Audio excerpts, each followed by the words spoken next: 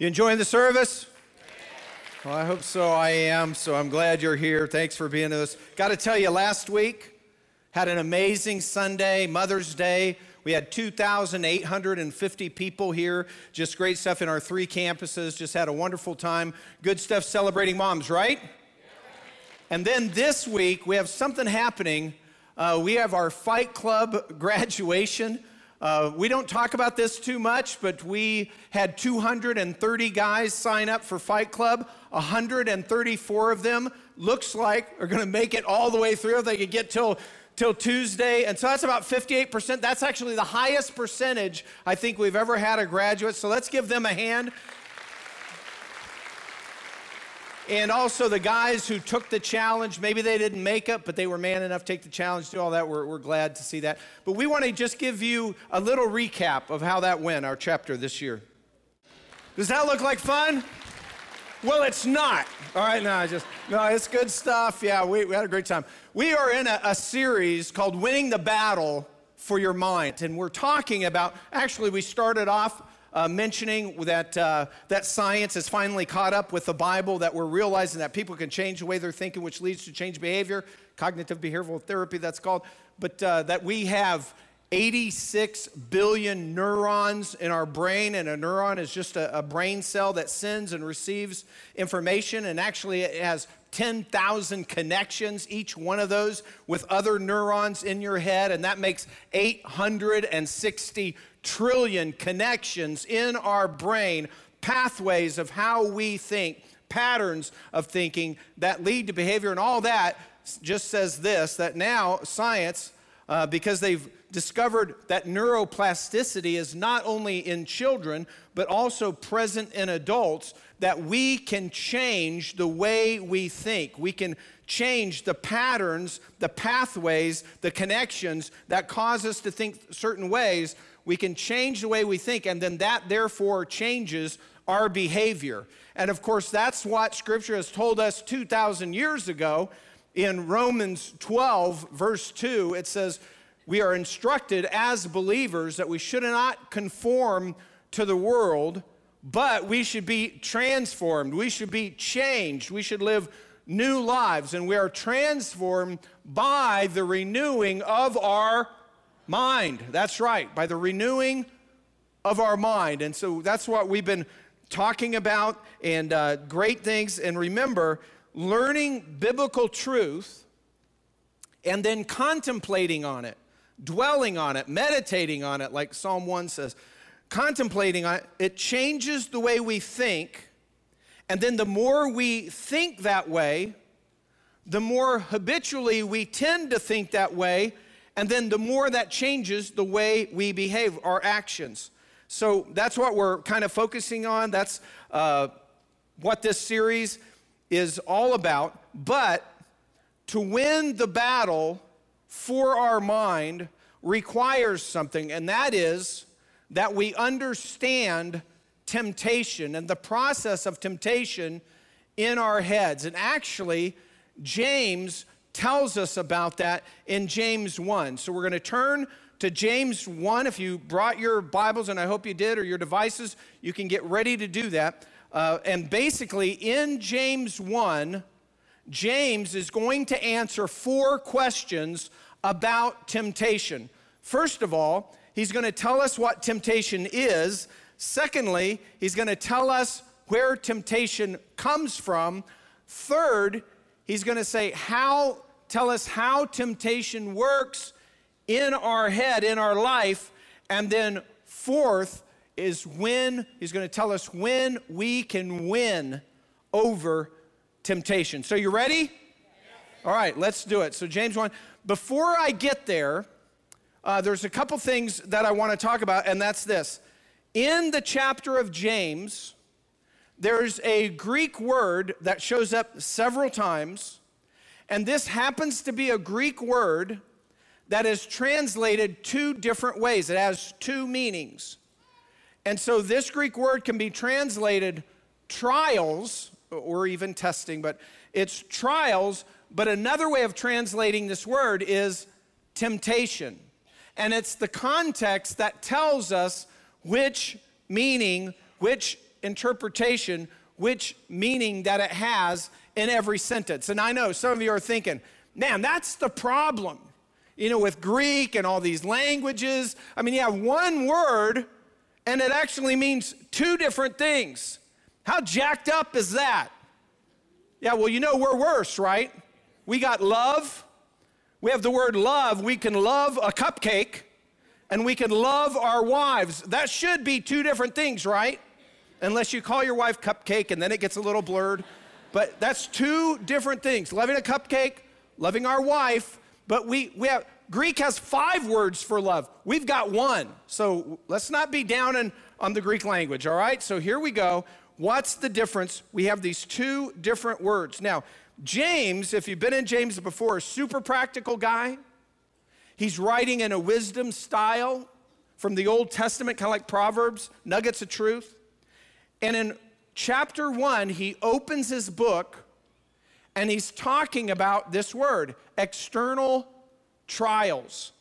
He's talking about outside situations, and what's happening while he's writing this letter is that believers are being persecuted. Specifically, they're being persecuted economically, and so they're under kind of hard times, and he's writing them about that, and he's talking about the external trials they're going through. You can even call it testing. But then at verse 12, between verse 12 and verse 13, he shifts from talking about the external trials that we go through to the internal temptation that comes from us. So that's where it shifts. I want to pick up one verse where it's the first way, just to try to make it more clear. And now the version of the Bible we use is NASB, and they do a great job of interpreting the word the way it should be within its context, so you can trust what it's saying there. But I just mentioned that. Good versions do, but sometimes you'll read a version and it's a little different. And that's why there's one word that can be translated 2 different ways. James 1, verse 12. Blessed is a man who perseveres under trial. That's perisimon. That's the word, trial. Blessed is a man who perseveres under trial. For once he has been approved, he will receive the crown of life, which the Lord has promised to those who love him. So that's external. Now in the very next verse, and this is like a hinge verse, he's wrapped up the external pressures, trials, and in the next verse, verse 13, he's going to be talking about that other meaning of the word, which is the temptations that we all deal with. But before we get there, I think it'd be helpful for us to define, okay, what is temptation? And so here's a way of looking at it for us today. I think this will help. Temptation is mentally acknowledging options where we either choose to sin or we choose to believe what God says and follow him. Temptation is not a sin, and that's what we're going to get to. So if that's what temptation is, then the next question is, where does temptation come from? And right off the bat, when James shifts to talk about this internal word for temptation, he immediately says, that does not come from God. Verse 13. Let no one say when he is tempted, I am being tempted by God. For God cannot be tempted by evil, and he himself does not tempt anyone. So he's saying, hey, where does temptation come from? First of all, not from God. But when you read this verse, it sort of brings up some questions. I didn't really go into this in the first service, but for God cannot be tempted. Hold it, Jesus was God. Was Jesus tempted? Yeah, he was. Again, it's this different meanings, the 2 different meanings of this word. Again, verse 13, let no one say when he is tempted, I'm being tempted by God, for God cannot be tempted by evil, and he himself does not tempt anyone. God doesn't tempt to do evil because it's contrary to his character. As a matter of fact, 1 Corinthians 10:13 says, no temptation has overtaken you. Now, this is Paul talking about us. No temptation has overtaken you, but such is common to man. And God is faithful, who will not allow you to be tempted beyond what you are able, but with the temptation will provide the way of escape also, so that you'll be able to endure it. So what's going on here is not only does God not tempt, and that's tempt in the sense of enticing us to sin, and we're going to look at that a little more in just a moment, but he provides a way out. And we sin when we don't take the exit door that God has provided for us, and that's when we sin. So many try to escape responsibility by claiming victim status and blaming others for their sin. We see this all over the place in our culture today. People claiming, hey, it's not my fault. I didn't mean to do this. This isn't on me. This happened because of that person. We try to escape responsibility by claiming victim status. That's why also people in their heads, because this is so common in our culture, on the inside, people tend to blame God. And a lot of times, especially people who do church and stuff, they don't want to ever say they blame God, unless it's something big, they will, death or something. But on the inside, they're sort of blaming God. And here's the deal. It's easy to blame others for our problems. It's easy to say when we're not experiencing everything we want to experience, that that's somebody else's fault. And what we do is we avoid personal responsibility. We see this all over in our political culture. Our political culture, it just divides people against each other. It force feeds every day into our minds that many people are part of a victim class.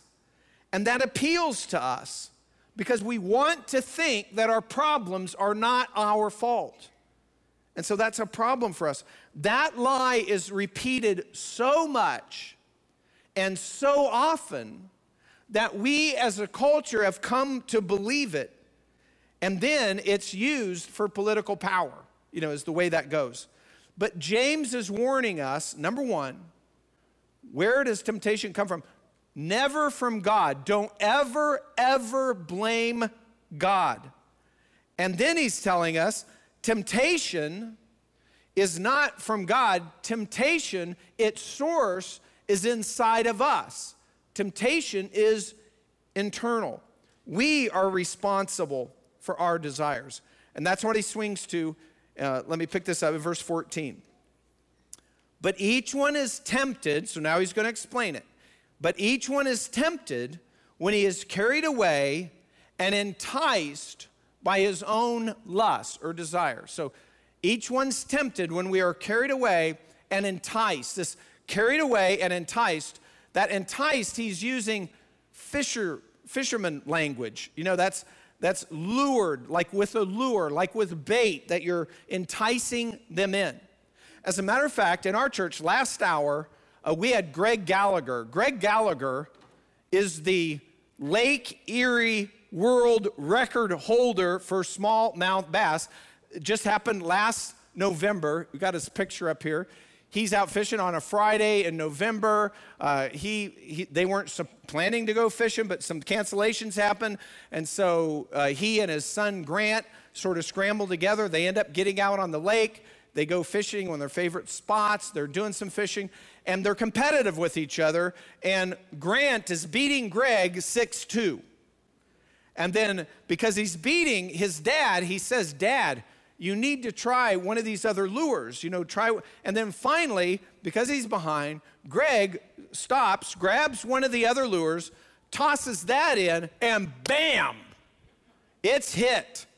He starts reeling in. He realizes, well, this can't be a smallmouth bass. Way too much fight. He brings it in. They get it. They think maybe a sheep's head. They don't know. They get it in close to the boat, and they see it, and they're like, whoa, we've got something special here. This is a smallmouth. And they fight him in. They get him in, and then they take some pictures. they're saying it's whole total God thing that they're even on the lake that day. And then total God thing is their GoPro was on filming all this without them even realizing it. So they get to see that. But anyway, and like they get that thing on and Grant's like, thank you, Jesus. I mean, he's a happy guy. And Greg pulls this up and they kind of get a weight and it's north of 9 pounds. And so they normally don't have cell reception out there, but they call and he calls a friend of his. He goes, yeah, we got a big one.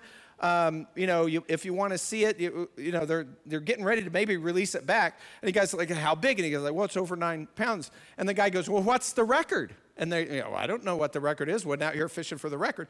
And the guy looks it up and he says, well, the record's like right at 10 pounds. He goes, you should bring that in. So they don't put it back in. They bring it back. They weigh it on a certified scale, 10.15 pounds, the record fish for Lake Erie. So if you want to know to fish, you got to come to first service and look up. He was sitting right back there, and he'll tell you. So, and what happened there? Well, they're fishing in the same spot. They had been fishing there maybe an hour or two. But he changed the lure and tosses it in, and boom. That's the picture that James is using. That's how we are enticed to sin. We see something, and it's desirable. We like it. It looks good. We want it. That's the power of the lure. We're enticed. But we never sin except for basically one cause, and that is because you want to sin. We never sin except for you want to do it. You desire that thing. Don't mistake a circumstance, a trial, for the source of sin, because the source of sin is inside of each one of us. The source or the cause of sin is the desires inside of you. But now let me refine that. So the word for the desire here in that verse 14 is enticed by your lust. Lust is not limited to just sexual lust, although it includes that, but all the desires we can have. But it gets a little tricky because desires, are not all bad. As a matter of fact, Eastern religions, they would say, that all passions, all desires are wrong. And so I've talked to monks and stuff in Southeast Asia, and they try to live this life where there is no passion. But that's not what God says. God wants us to live passionate lives. And God gives us good desires.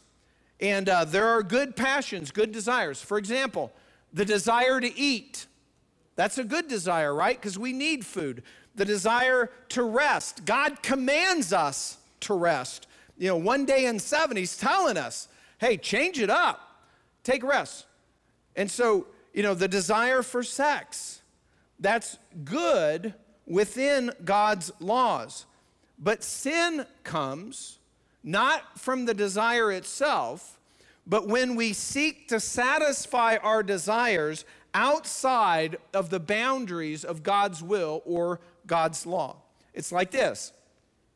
Eating is good, but gluttony is bad. Rest is good, but if you do too much of it, laziness is bad. Laziness is sin. Sexual relationship created by God for us.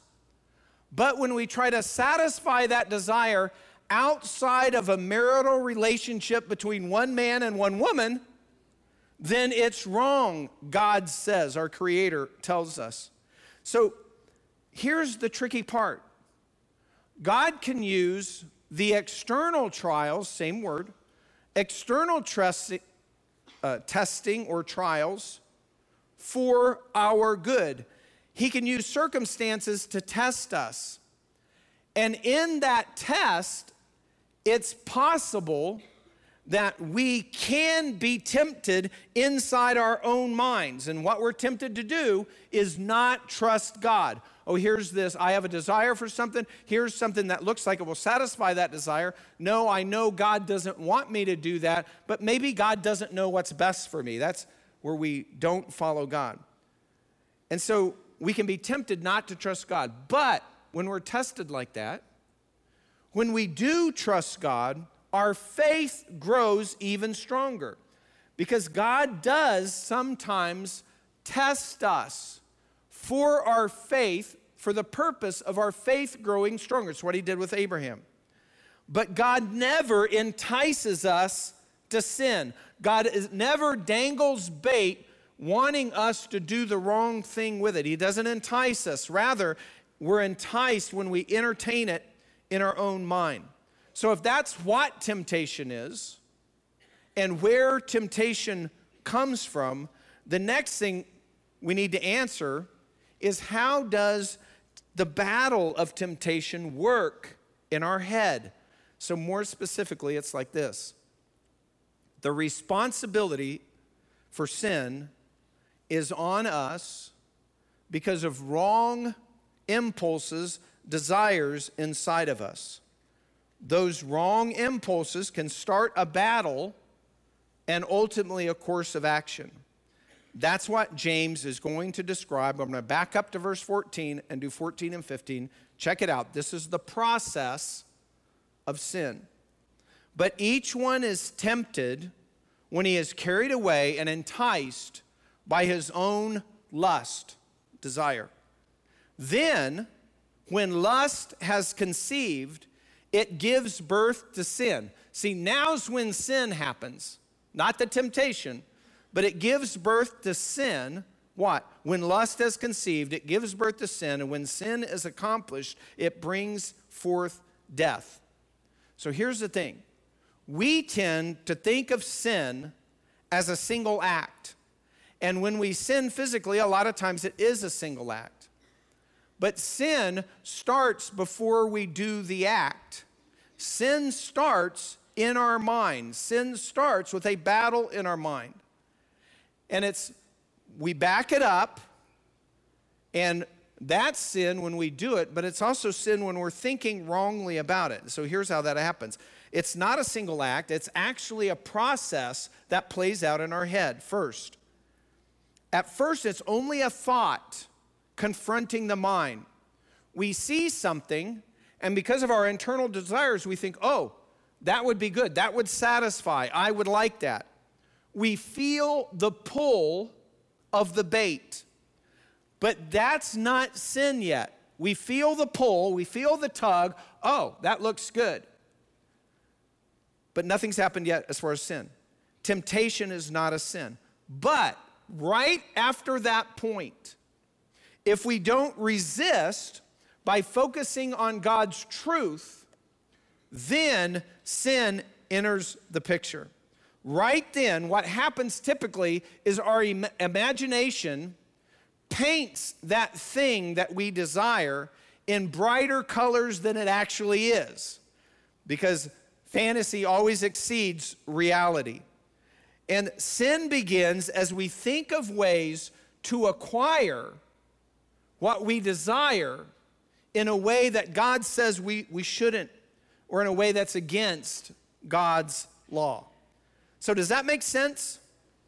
The temptation is not a sin. And when we're confronted it, even when we feel the pull, that's not sin. It's when we go beyond that, that's when we have a problem. Like this. All right. We've got chocolate cupcakes from Little Debbie, all right? So here's the deal. We look at these, and by the way, is hunger a sin? Who's hungry? Is hunger? Yeah, all right. Who's hungry? Yeah. Hunger's not a sin, right? Is eating a sin? No. Is dessert a sin? No, desserts aren't sin. All right, so we sin because we start playing with it in our mind. I mean, that's what we do. So we think about it, we look at it, and we're like, man, that looks good. And some of you think, that doesn't look so good because this is breakfast time. You know, I don't eat that. Yeah, well, you just had like 4 pancakes covered in syrup. This has less calories than that. Whatever. But anyway, we look at this and we're like, man, this looks good.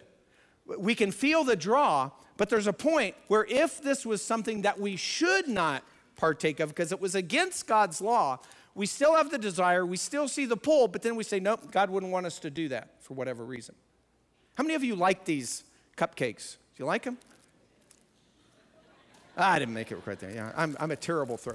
Terrible throw. Where's Nick? Nick Cleveland is in the house. I can never get it to you, Nick. Here, Nick Cleveland, pastor of Worcester, homegrown right here, Fremont, Ohio. All right, I got it to the aisle. All right. So we look at these and it's like, man, that looks good. And they tempt us. And then we grab it. We grab it. Yeah, we grab it. You know, we get it, man. We start eating it and we open it up and we're checking it out. And it just starts consuming us. The problem is, as soon as we see it, and we should shift our thinking. But if we don't, if we start, wow, there's some weight to these. Hey, are these the ones with like the white stuff on the inside? And we start doing that, and that's a problem. I mean, we are in trouble when we do that. You know, don't do that.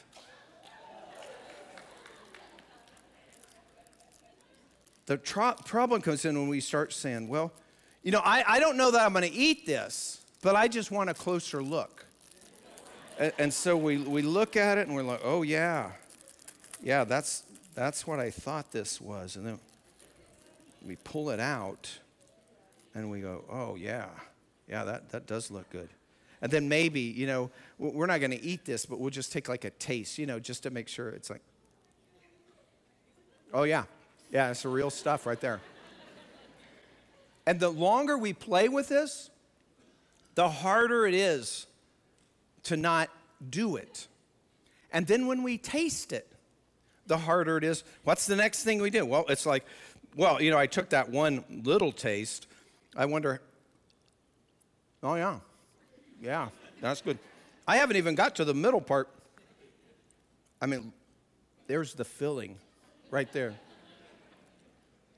And we start eating and eating and eating, and then all of a sudden what happens is we get hooked. We get hooked by something that's inside there that we didn't know. You guys haven't eaten any of those, right, that I threw out? Yeah. I'm 99% sure that's the only one with a hook in it. We're eating and eating, and then all of a sudden, boom, we're hooked. Because here's the deal. God gives us freedom. We're not robots. God wants us to worship him back, love him back, just like he loves us. We can choose whether to follow God or not. We could choose whether to give in to temptation or not. But we don't get to choose the consequences. We don't get to choose the hook that grabs us. And that's the problem. God is telling us, don't do it. If it's outside his law, don't do it. There's a hook that you can't see, and it's bad for you. Don't do it. That's what he's telling us. And we need to understand that truth and incorporate it into our mind so we will trust God on all of this. You know, when we're tempted, we haven't sinned yet. We just notice a desire. Here's a verse that kind of backs that up, not from James, but from Paul. In Hebrews 4:15, it says this, for we do not, there's a double negative here, so hang with me. For we do not have a high priest who cannot sympathize with our weakness. That means we do have a high priest who can sympathize. But one who has been tempted in all things as we are, yet without sin. What's he saying? Jesus was tempted, but without sin. And so we know Jesus was tempted, right? Because we've seen his temptation in the Gospels. But what happens there? He's tempted with food. Remember that? And then, but is it a sin to need food? The correct answer is no here. No. Is it a sin to eat? Yeah, because you're going to hold it now. Jesus, whoa, yeah, I'm messing you up. Yeah, no, it's not a sin to want food. It's not a sin to be hungry. It's not a sin to eat. But this was being fulfilled in the wrong way because it was Satan offering. And so how does Jesus respond? He responds with God's truth. Jesus has no sin. He cannot be tempted in that way. He cannot be lured. There's a pull. He's hungry. But he applies God's truth. He resists the sin and chooses to follow God. He does that every single time he uses God's word. The more we have God's word in our head, the more it helps us. Of course, Jesus didn't need any help, but for us, the more we have God's word in our head, the more we move. We talked about the rule of 4. If you're ingesting God's word 4 days a week, it changes your behavior. Studies have shown. So we're without sin when we notice something desirable, but we turn away. If we notice it's desirable and we turn away, there is no sin there. We're tempted, not sin. But if we don't immediately apply God's truth like Jesus did, if we don't immediately apply God's truth and turn away, and we start dwelling on it, thinking about it, caressing it, wondering about it, then it is the beginning of sin. That's how the battle's lost. We sin at that point. Not even, that's before we've even done it. We've already sinned. That's what James is teaching it. It becomes sin in our mind when we play with it. That's when we experience the hook. That's when it's harder to not follow through. And that's when we start experiencing the consequences. It's our nature that causes us to feel those longings, desire, cravings. It becomes sinful when our mind encourages that wrong behavior. Sin starts in the mind, gets worse when we act on it. And I say it's sin whether we think it or do it, but sin is worse when we act on it because the consequences are different. We could have consequences for thinking it, but our consequences are greater when we do it, right? Right.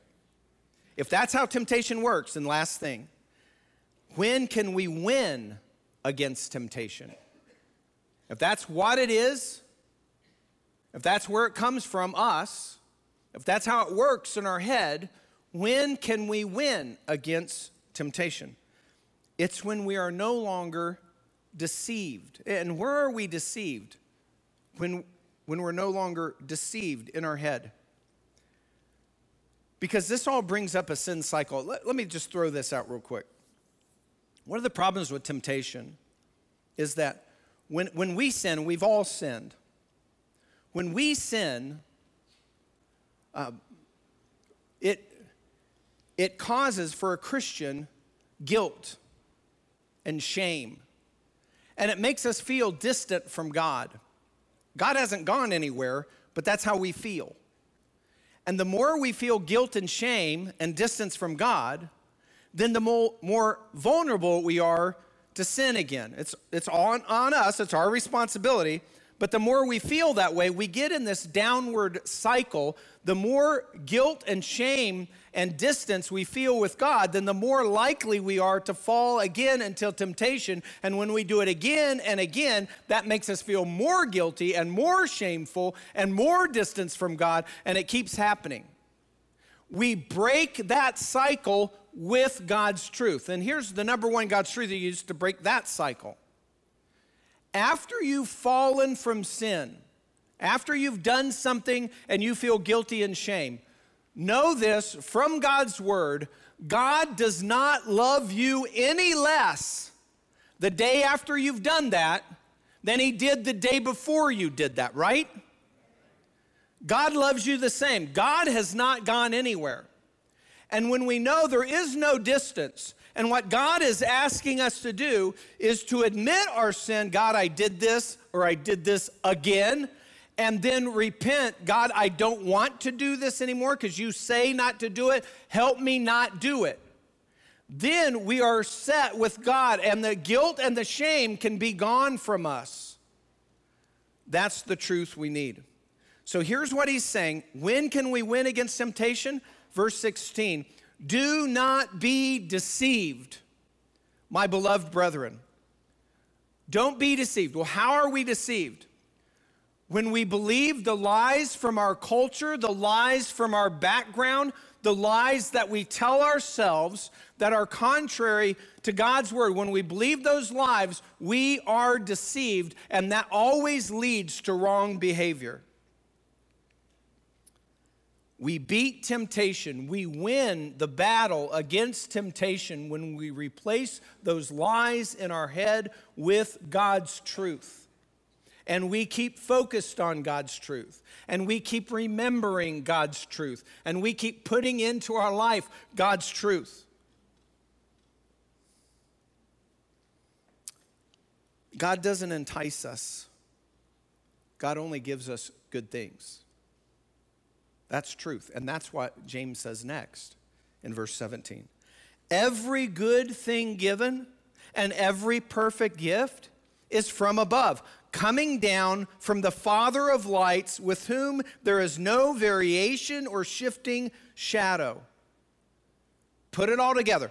When can we resist temptation? When can we win in the battle of temptation? First of all, when we stop being deceived by taking in God's truth and realizing there's a lie out there telling us we can be satisfied by doing it, by acting out in some way that's contrary to God's laws. It does not work that way. We are never satisfied.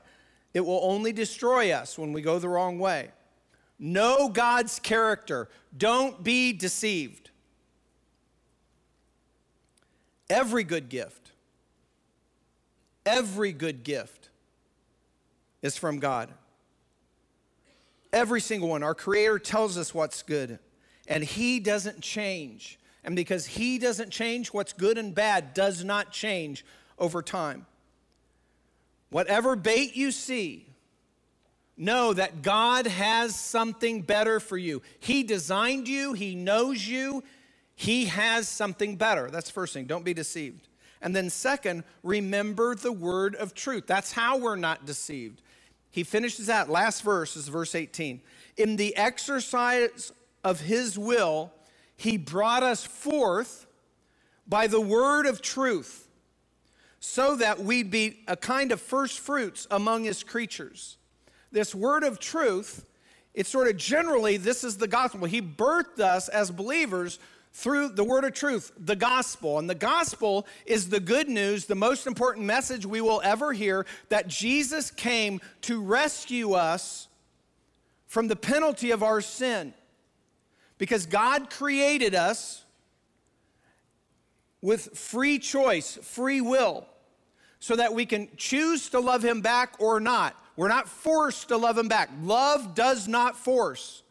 He creates us with free will. It's a gift.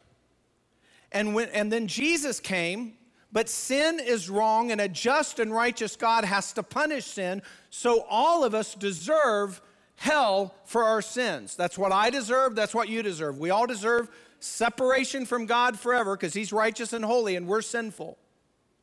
But God loves us so much, He allowed Jesus to come, die on the cross in order to pay our penalty for sin. But that only counts for us when we respond to Him the way He says we have to respond, and that is through faith. We have to trust Jesus. And when we do that, Jesus pays our eternal consequences for sin. It's all paid for on the cross. When our faith, our trust is in Jesus, all of our sins are paid for, every single one of them. But He doesn't just free us from the consequences of our sin. Jesus, when we put our faith in Him, He frees us from the control of sin in our lives as we take in God's word. Think on God's word and live it out. When confronted with temptation, when we're confronted with temptation, we have this desire, this inner craving, and it demands action. And here's the deal. We can resist it or we can indulge it. And if it's something contrary to God's word, we can resist it or we can indulge it. As soon as we start thinking about indulging it, that's sin. If we resist it immediately with the truth of God's word, it's not sin. It's temptation alone. As believers, His truth provides everything we need to fight temptation. He saves us from the control of sin, from the eternal consequences of sin. And that's how we win the battle for our mind when it comes to temptation. Again, by focusing on His word, we keep doing that. We keep ingesting, not just reading while you're thinking about something else and you're just covering these words to get a chapter down. That's not what I'm talking about. I'm talking about thinking about what you're reading, how it applies to your life. It will change the way we think the more we do that. It'll change our behavior. We'll be transformed by the renewing of our mind. Let's pray together. Father God in heaven, God, I ask you that you'd help all of us as believers. Not everyone here is a believer, but Lord, those of us who are believers, I pray that you'd strengthen us. Lord, for those who aren't, our friends who are here, not believers, Father, I pray that you'd draw them, help them to see truth, help them to get questions answered so that they can follow you, put their faith in you, trust you. And Father, for those of us who are believers, God, help us to understand that satisfaction, we never get satisfaction apart from you. Only you satisfies. Lord, only you can satisfy our desires. You created us. You know us. You know the right way for us to do this. Help us to follow you. Help every single one of us to realize there's nothing better than you. In Christ's name, amen.